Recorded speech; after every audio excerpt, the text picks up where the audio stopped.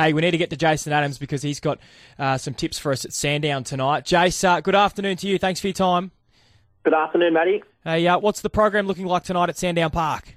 Oh, it's not too bad. I mean, again, we've sort of been spoiled for choice over the past couple of months, so it's a reasonable card. Could be better, could be worse, but hopefully still plenty of winners to be found.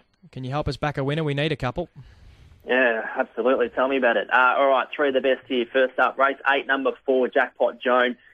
Now, she was third to Kelsey Bale in the final of the Laurels last week, and really importantly, she's consistently beginning well. So in her first 20 metres over the past 2 weeks, she set times of 2:05 and 2:06, which is enough to be ahead in most races. So she steps back up to 600 metres, which again, we know how important it is to begin well on a bend start. So I think she can do that. It's a good field, but I thought $6.50 is a pretty good offer. So race 8, number 4, Jackpot Joan.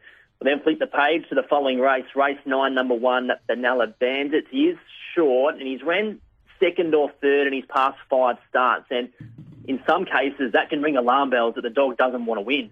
But I don't think that's the case with him. He's been beaten by good ones. He's got every opportunity here and no excuses. So race 9, number 1, Benalla Bandit. Then we go to race 11, number 2, Wobbly Boots, who's owned by the great man George Ferrugia. So he's hoping she goes well, but he doesn't trust her at the start. But for me, looking at the field, there's no pressure around her. So she wants an inside draw. She hasn't had that for a few runs.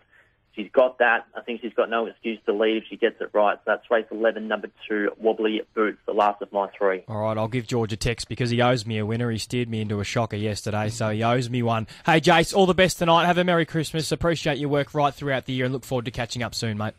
Yeah, likewise, Matty, to you, the whole RSN team, and also the listeners. Have a safe Christmas and, enjoy the new year.